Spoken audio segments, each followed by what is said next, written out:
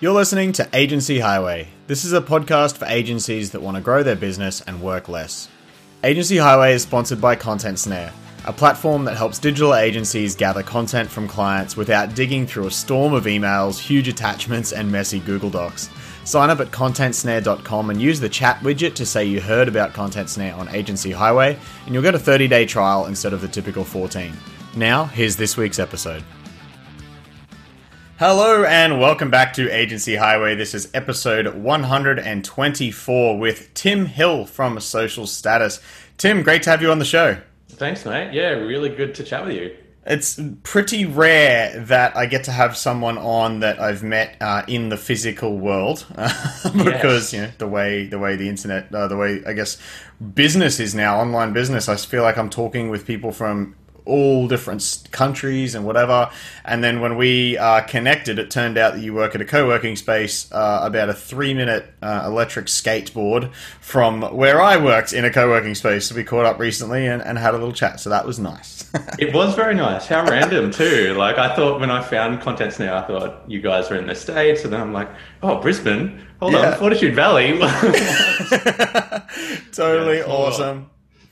Yeah, I feel like it's just so nice to get out to, like, it's I guess, without going too far off topic here, but, like, everyone is sort of talking about virtual meetings and that kind of thing now, and I hope people don't get stuck in that sort of phase where they're only doing virtual meetings, because I think there's a lot to be said for, you know, once everything goes back to normal, here in Australia, for people listening and judging us for like having in-person meetings, we've had like no cases for over a month now. So at least in our state. So we're not too worried here. But you know, when things go back to normal everywhere, I would hope people start getting into more actual meetings and that, because there's something to be said for like in-person connections and meetings. Yeah, me too. Yeah. Anyway, Tim, let's start with a little bit of an introduction about you. I know you have founded a tool called Social Status, which is all about social media reporting for agencies, which is, you know, when we are doing work for clients, reporting is pretty damn important, so they actually know what we've been up to. So yeah, let's start with a little bit of an intro about you and how you got into this space. Yeah, I kind of fell into it, actually. I mean, tracking back, what I always wanted to do as a kid was I wanted to be a filmmaker. So I wanted to run off to Hollywood and make movies. But then you realize after I studied film and TV, you kind of realize how small the industry is in Australia, and it's just quite hard to kind of get in. All these, film and TV grads are graduating out of uni and then realizing that there's not much of an industry. But anyway, that kind of, led me down the track of TV. I worked for Channel 10 here for a while, and then made that transition over into agencies. So I spent about 8 years in all various agencies, like working for lots of different types of clients, like small businesses initially, and then government. I worked for an agency that was just servicing government, federal, state departments, even at the time, good old K. Rudd, our previous prime minister. So, there was... I was going to ask about that. Like, I saw that in your... I can't remember where I saw it, but that you'd done work for K. Rudd. For people listening overseas, that's one of our, I guess, I'd say more iconic prime ministers, just because he had, like, that nickname K. Rudd and had silly slogans like Kevin 07. Wasn't it great? Yeah. So that really stood out to me. It's like, wow, okay. So that you worked with K. Rudd through an agency that served government. That exactly right. Yeah. So yeah, basically, quasi kind of consulting versus actual kind of service work, churning out strategy documents and plans. My roles in social were always like social media strategist or digital strategist. So, while I was on the tools and, I would dabble in creating content and the reporting side, I was much more on the kind of planning side. Like I sat in the planning team. But I always had the problem of like trying to make sense of the metrics and the numbers. Like when you're talking with clients, it's really hard when you say, we're seeing kind of a growth rate of 3%, engagement rate of 1.5%. It's like, is that good or bad? Like, it's really hard to tell. So I always found it challenging to put context around numbers. And so that's what ultimately kind of led me down the path of, analytics, and ultimately, co-founding Social Status with this premise of just trying to put better context around social metrics to help marketers do better on social. Nice. So something I would like to start with, I totally appreciate how important metrics are. I've got this in my mind constantly that I need to have some kind of reporting, whether like when I wake up every day and Yes. I want to like see important numbers. So I totally appreciate that. Although we were just talking offline earlier about how much I don't want to see our revenue growth, because revenue growth is almost directly plottable against my happiness levels. It's like Yes.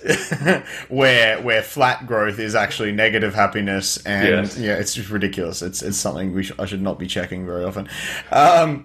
But I want to start just by talking about organic reach on social media, because I imagine there are other people listening to this that are like me, that are quite jaded with social media, and especially the organic side of things. Everyone knows that Facebook's been just killing organic reach. And this LinkedIn seems to be okay. Like it's interesting. I just anecdotally, I share a lot of stuff on LinkedIn and don't really think much about it. But then I speak to people who are like, like I see you did this, and this, and they all know about it from LinkedIn, even though there was like very little engagement. So that is, I don't know. Social media is really confusing to me, especially like stories, for example. I use stories a lot, and everyone seems to know what I've been up to from stories.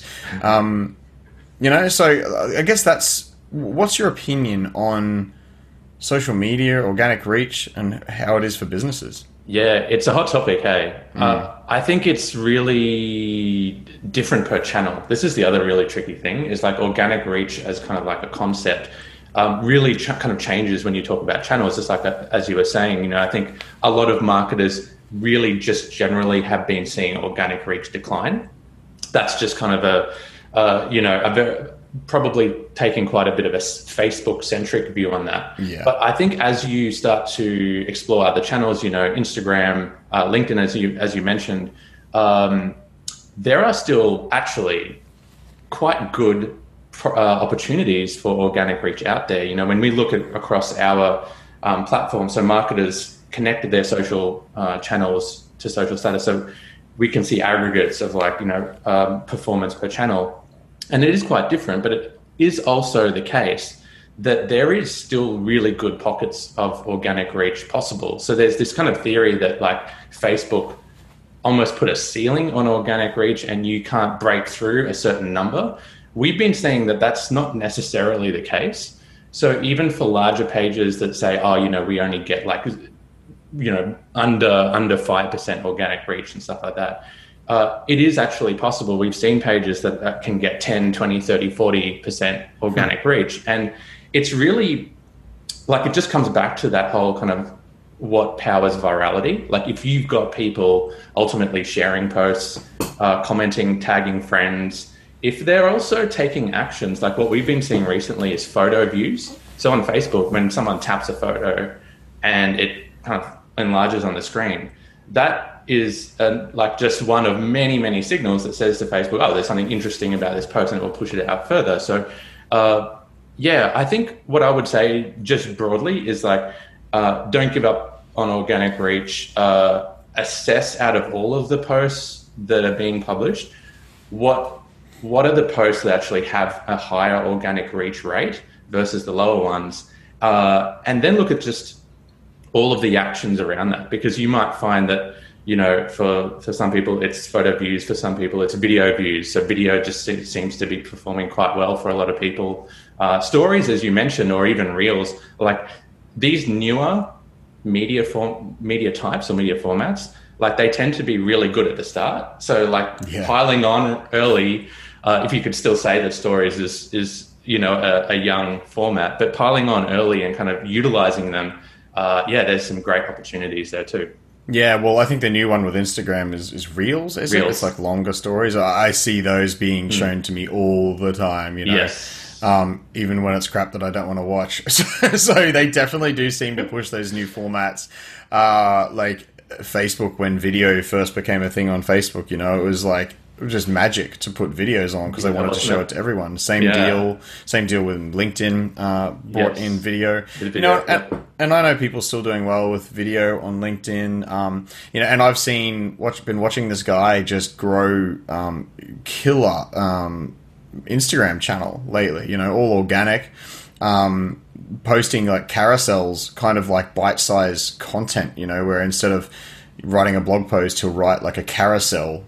Design a carousel that's got like 6 or 7 tidbits of information that people can scroll through. And I guess, like you said, when people scroll, it just counts as engagement, because I'm just watching the engagements on these posts just explode. And like, it's really interesting me because I noticed that pretty much all the content is just like other people's nuggets of wisdom rebuilt into like carousels. It's not like he's not like doing a thought leadership thing. He's literally just making pretty versions of other people's content. That's it. Yeah. And killing it. Like I think I've just watched it grow to like 160,000 followers in like a year and a bit. Like, wow. Okay. Yeah, it's nuts. Yeah. But it's not like fake followers. It's like they're all getting hundreds of comments, like 300 to 400 comments. That are like real, because I was like, this can't be real. But I've like looked through it. I'm like, these are all real people commenting and stuff. I'm like, this is nuts. But I also know that a lot of effort went into that. Like he spends like half the day on Instagram, sort of thing. So I guess this is hard to balance, right? Like what are you seeing people do? Because we can't all be everywhere. Mm-hmm. Are you seeing most people focus on like 1-2 channels? Yeah, I think picking your battles, like if you were to say, which core channels do you get the most value out of? Yeah, that's certainly a trend. I mean, there is that sense of like dabbling and trying a lot of different things. Like I always tell marketers to just have this kind of experimental approach and kind of just keep trying, because what worked last month may not work this month, and that kind of theory that just like performance is always changing. But yes.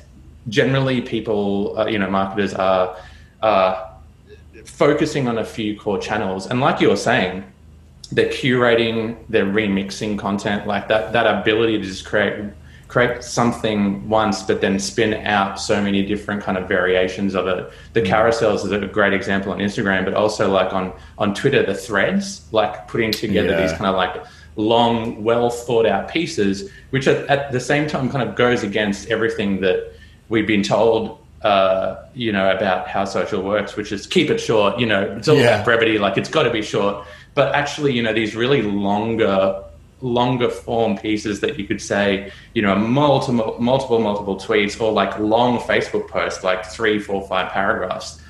It's weird. Sometimes they're actually working really well, and I think it's the kind of thing that you won't really know unless you give it a go. And just kind of see how does it perform versus like a single sentence with an emoji.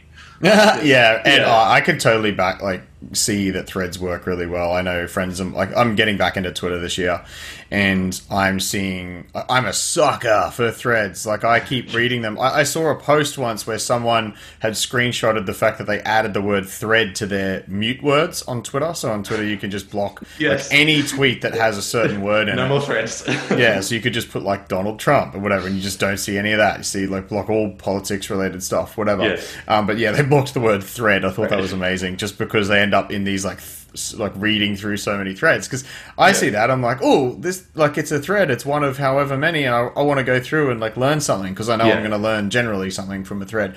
So I can totally see the value in threads. Now, how do you know what kind of content to start? Like, because I believe Social Status does competitor analysis, no? It does. Yeah. So what information are you able to glean from competitors that could help you out? There's probably a few key things. The number one thing I would always bring this back to is just what are competitors publishing that seem to be resonating. So can I just quickly break in here? Just one thing I forgot to mention for the listeners when they're listening to this. I'm not talking about just social media for yourself for your agency. I'm talking about this is stuff you can do for your clients, right? Like if you Totally. actually want to offer social media as a thing, it's luckily it's one of those things that's going to work for both the agency and for their clients. But exactly. Sorry, as you were saying, the competitor stuff. No, all good. So I think the one thing you want to understand from competitors is what is it that they're publishing that's actually getting good engagement. So I kind of think of it as like a finger on the pulse of like what's working, because ultimately competitors are going to have lots of different types of content, and some of it is going to fall flat and then some of it is going to go well. So if from a competitive standpoint, by just starting out and doing like a bit of research to look at here's the lay of the land, show me the last 90 days, what have all these competitors published, looking at that again with the lens of theme, like content theme, is a really good one, especially for agencies, because they're always generally putting plans together for clients where they're talking about here are the different content themes or content pillars, I guess, the other thing you hear. When competitors are publishing across these different themes, then what is the resulting engagement rate? And I think that starting from that point, like even if I was completely cold to an industry, like say if I'm at an agency and I got to work for a client in like insurance, like I don't know anything about the insurance world, but let me just like load up all the other insurance competitors and see what they're all posting about and go, right, so there's these little pockets of opportunities, just like any kind of digital marketing approach where you are looking at what's working out there already and then deciding, do you then go after that? Or do you say, okay, that space is like inhabited by these guys, we're going to do something a bit different, that kind of thing? Yeah.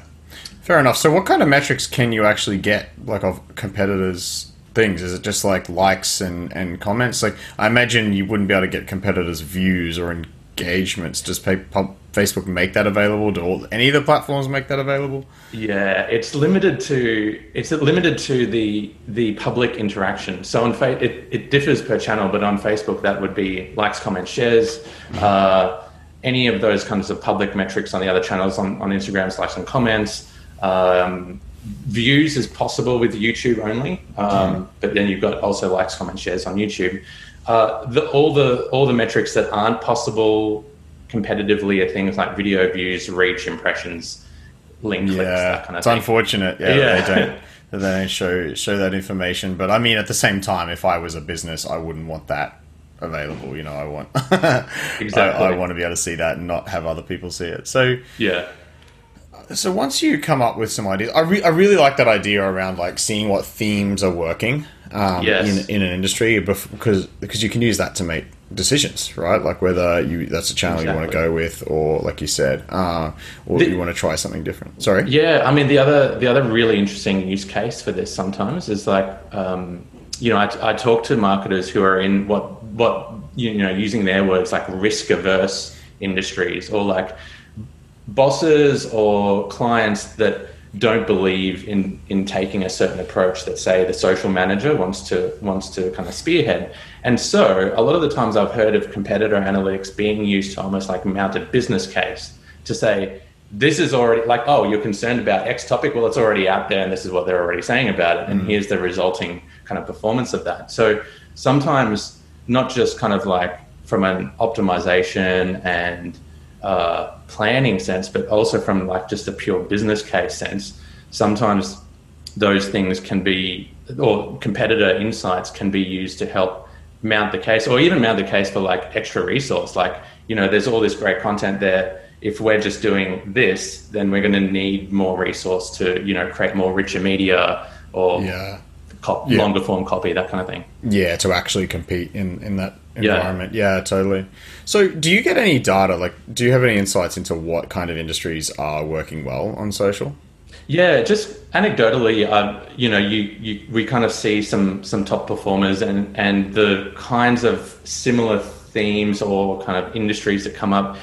I mean, definitely the individual influencers, you generally come up to the top of the pile when you're just looking at complete kind of total engagement across. We've got kind of a few 100,000 profiles connected into the system. But there are other pockets. So individual profiles who are politicians, sporting teams always just kind of generally kind of get a lot of engagement. Some organizations as well, like particularly in the not-for-profit or kind of cause-based organizations, you see lots of like really big spikes, sometimes just at the post level, like a big, massive spike and then kind of like nothing else. You know, certain retailers do, and kind of like, you know, more consumer brands do very well, which also kind of looks seasonally affected. I actually think that sometimes, you know, marketers may feel like they're in a boring industry, or like it's like sometimes it almost feels like, well, it's really hard to create engaging content about X industry. But actually, when you look at you know, performing content that gets a lot of engagement on social, it's not necessarily like the flashiest. It's more about, does the message land? Like sometimes, even if it's just a single sentence or like a photo, sometimes this thought of it being needing to be produced and polished and so well created, like that content's great, but sometimes it's actually like the simple stuff that lands. And a lot of the time, it's actually just having more of a human tone of voice. Yeah. You know, an organization, it's hard sometimes for an organization who's represented by like a brand, a logo, and is quite faceless. But if you just inject a bit of kind of human personality or kind of human traits into the way they communicate, you tend to see that actually make quite a difference. The brand I'm thinking of is MTV on Twitter recently, just went sentient and started going first person. And just went kind of like, you know, I think this and this and like talking as if they're a person. And like, it makes you kind of like, you know, sit back for a moment and just go, wow, this is like, it shouldn't be surprising, but it is surprising. Yeah. And I think that the more that organizations can try to just emulate how humans speak, I think the better. Because like suddenly like your inbuilt kind of ad blocker comes down and it doesn't feel like it's you know, you're trying to push something on me. Yeah, I can see that. You know, I wrestle with it because I feel like saying things like whatever, talking in first person makes us seem small, you know, but it's like, well, no, it's actually more personal as well. So I've started trying to do that as well when I answer things on social as the brand, at least. Yes. Yeah. So, okay. Let's talk about actually creating, when agencies are doing campaigns for clients, what should they be measuring? Like, how do they, and what do they report to clients? Do you manage WordPress sites for your clients? If so, you should probably check out WP Remote. It's a central platform to manage all of your sites in one place. That includes security, malware, uptime monitoring, and it's even got a built-in staging system. But my favorite feature is the visual regression system that will give you an alert if something breaks on an update so you can get in there and fix it. It was created by the same people behind BlogVault and Mailcare. Now, BlogVault is one of the best backup plugins I've used, and it's also trusted by some of the biggest WP maintenance agencies out there like GoWP, WP Buffs, WP Valet. So if these guys rely on it, you know it's rock solid. You can try WP Remote for free and get 10% off any of the paid offerings by going to wpremote.com/highway. Now let's get back to the show. Well, basically, with social, you've got the opportunity to measure full funnel. So I think, you know, some marketers think, oh no, that's really only e-commerce because they've got an online conversion point with a sale and then, you know, dollars or kind of like currency that's been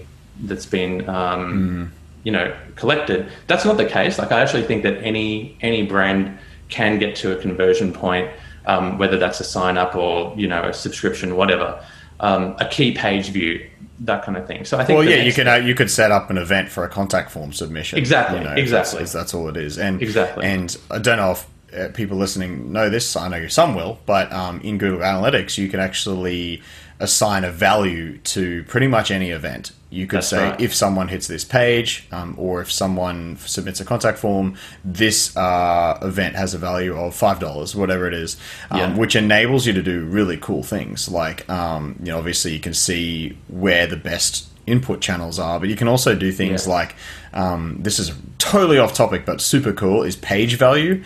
So what this enables you to do, so if someone submits a contact form and the value is $5 and they went through the homepage, the services page, your portfolio, and then submitted a contact form, it will assign a portion of that $5 to those different pages in value. So the pages they went through. So you can see which pages are, I guess, more valuable in getting people to that conversion. I love that. I really love the page value metric in Google Analytics. Yeah. So, but yeah, I just kind of wanted to throw that in there. Yeah. It's an important point. I mean, like some marketers will say, okay, well, like the typical one, restaurant. Okay, so booking, like making a booking for a table. And then they will say, all right, well, then what's the value? Well, that's hard to know. So why don't we just take the average? Like, what's the average? Totally fine. Apply it, and then off you go. So that's the thing. Like with social, all of these values can be pushed not only into GA, like you mentioned, but into Facebook, into LinkedIn, like every channel, right? So they've got that concept of value. So the next step, I think, for agencies is to then work out with the client. Well, are we going to create a content strategy that's going to work full funnel from content that works great for reaching people all the way through to conversion, or are we actually going to kind of pinpoint parts of the funnel? Because that's the beauty of social, is that you can literally say, all right, this is an engagement campaign, so we're going to assess this based on the engagement rate.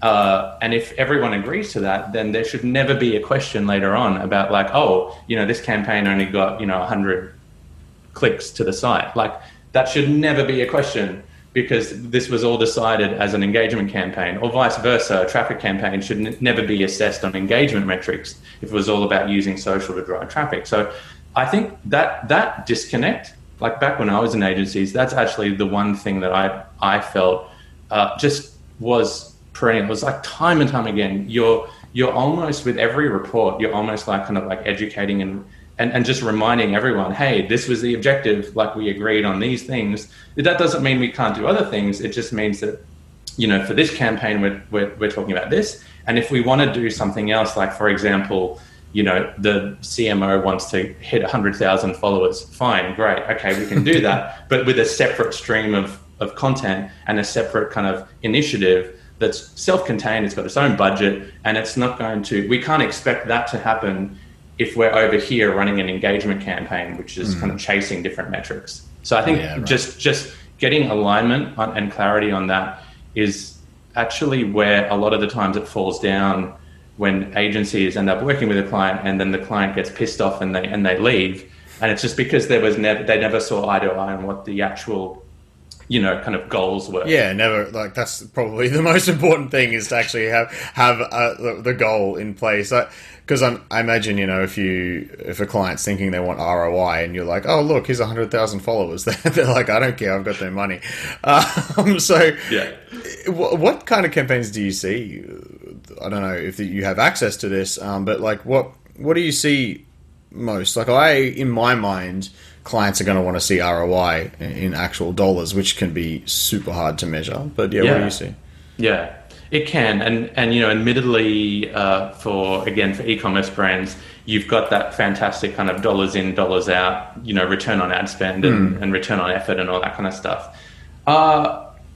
Like in terms of kind of like trends across different industries, it does differ. And the other thing is that there's different tactics that you can use to push certain metrics. So things like, if you've got a client who wants to super aggressively kind of go after like the engagement rate, for example, just a few tactics like running competitions. It's a very kind of simple and sometimes almost throwaway thing to say, but that is generally what works really well in the B2C world, is just running comps. And that's not going to fit every brand, but like the good old comment to win, like to win, all these kinds of things, which used to be, if we go back a few years ago, certain channels, disallowed, those practices, but they're all open now. So you can essentially run any kind of social metric or social mechanism as the entry mechanic on a promotion. So yeah, generally these these kinds of comps, almost if you had kind of like a rolling comp, you see that a lot in retail. Like retailers will just run monthly competitions all the time, and what that means is that they end up pushing engagement with posts in a pretty progressive way, which overall actually helps all their other posts, because there's this really interesting halo effect that if you've got some posts that do very well, to kind of dig into it is a topic called EdgeRank, which if anyone listening wants to dig into it, definitely Google EdgeRank. But like it kind of takes into account your other performance as one of many, many signals. So if you've got certain posts that do well, that actually does help you with your kind of like drier posts, if you could call it that. Yeah, no, I get that.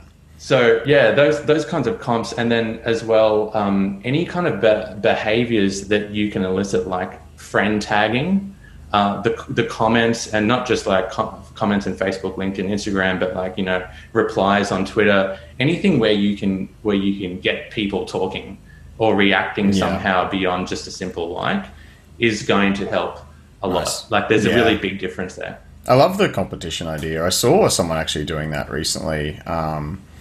With this is sort of not 100% related, but I just saw a really good idea with a competition where there's a sale coming up. They have so they've actually done like a giveaway in the lead up to it, completely separately. So they're going to have everyone ready when the actual thing goes on sale. They've got everyone ready, and they can basically message all of them. So yeah, perfect. I thought that was a really good idea. Yeah. Do you like advocate for UTM parameters on social links? Like, is that a good way to, for those listening, UTM parameters are where you basically Google UTM parameters. It's a way to put extra things on the end of a link that tell Google Analytics, like, this was the source of this traffic. And specifically, you can say the ad or the exact post that it came from. You could have a UTM content parameter in there that says, this traffic came from this specific post. Do people do that with their clients? Is that advisable?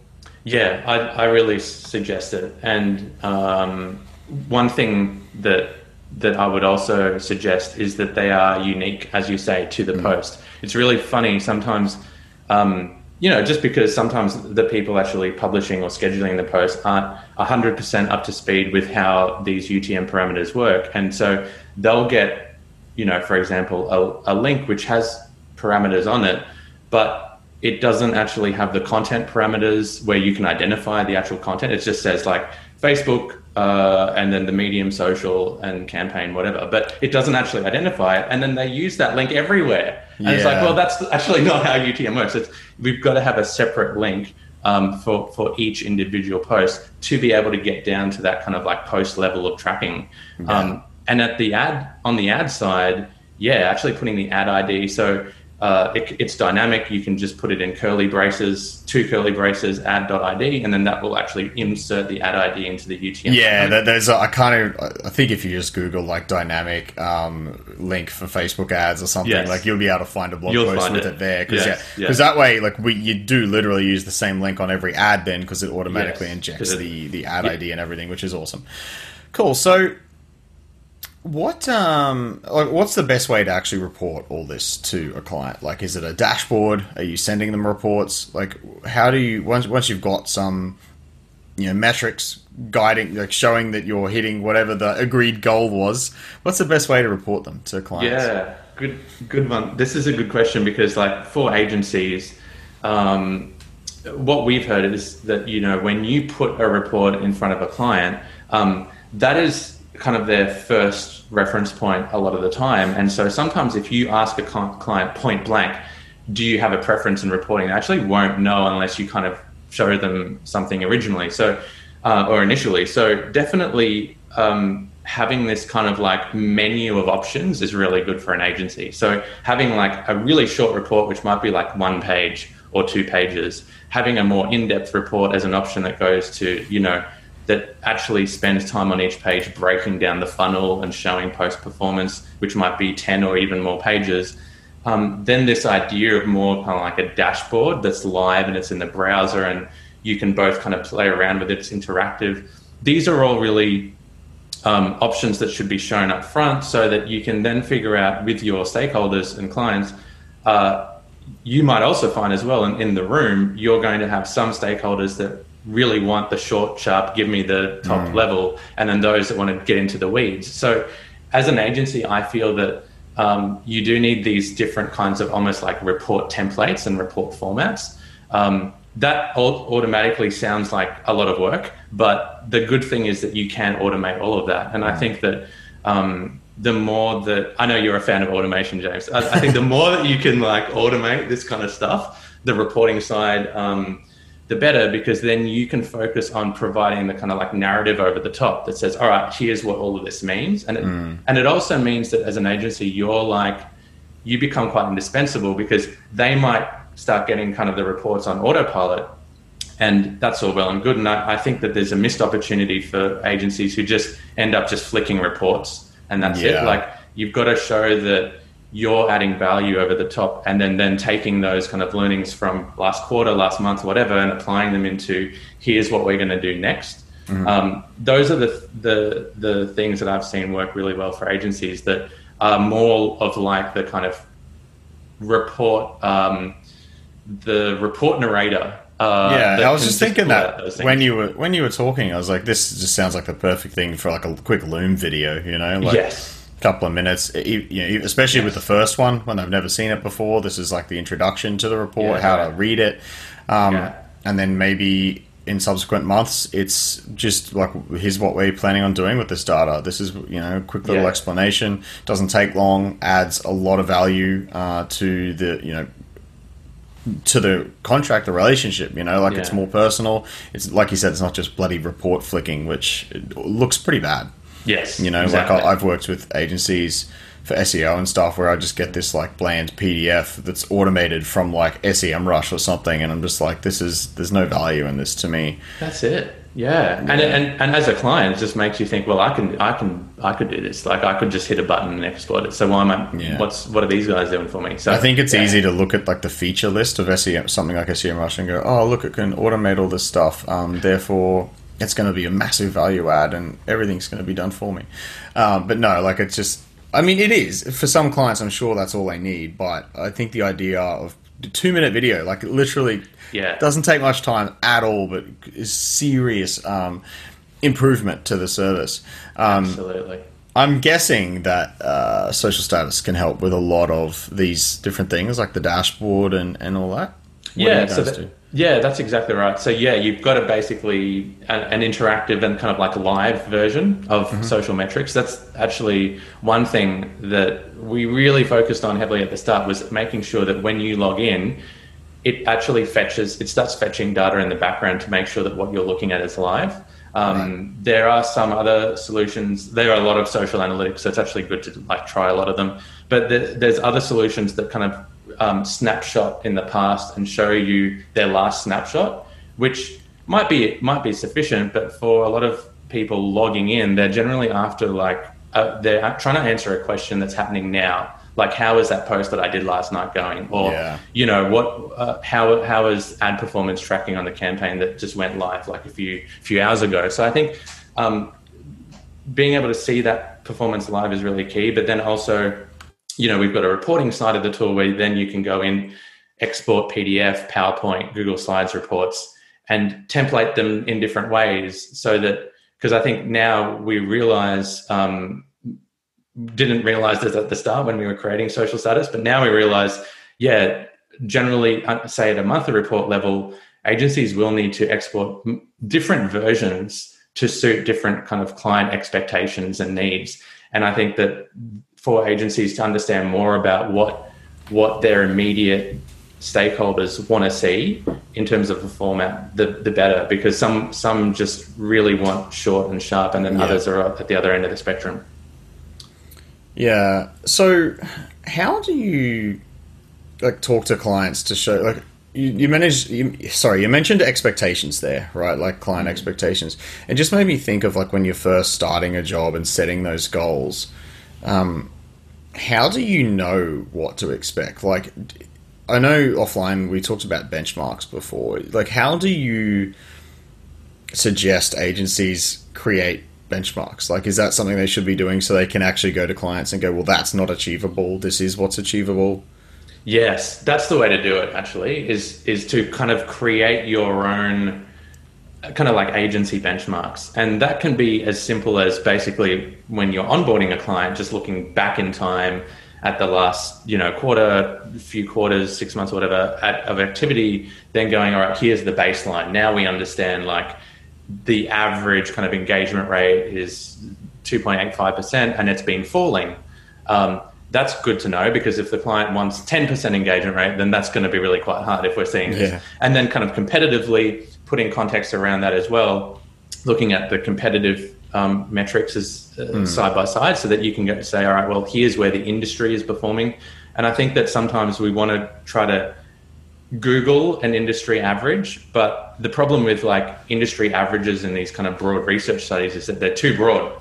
And I think that an agency's client is going to have a really set of unique kind of competitors, or not even just competitors, like other brands that it wants to benchmark against, that then, you, the agency, can then curate that competitor group and then go, all right, here's the average and here's what we can expect from a campaign that looks something like this. That, I think, makes the conversation much more like based on data rather than based on opinion, which when you've got opinions versus opinions, like really hard to win.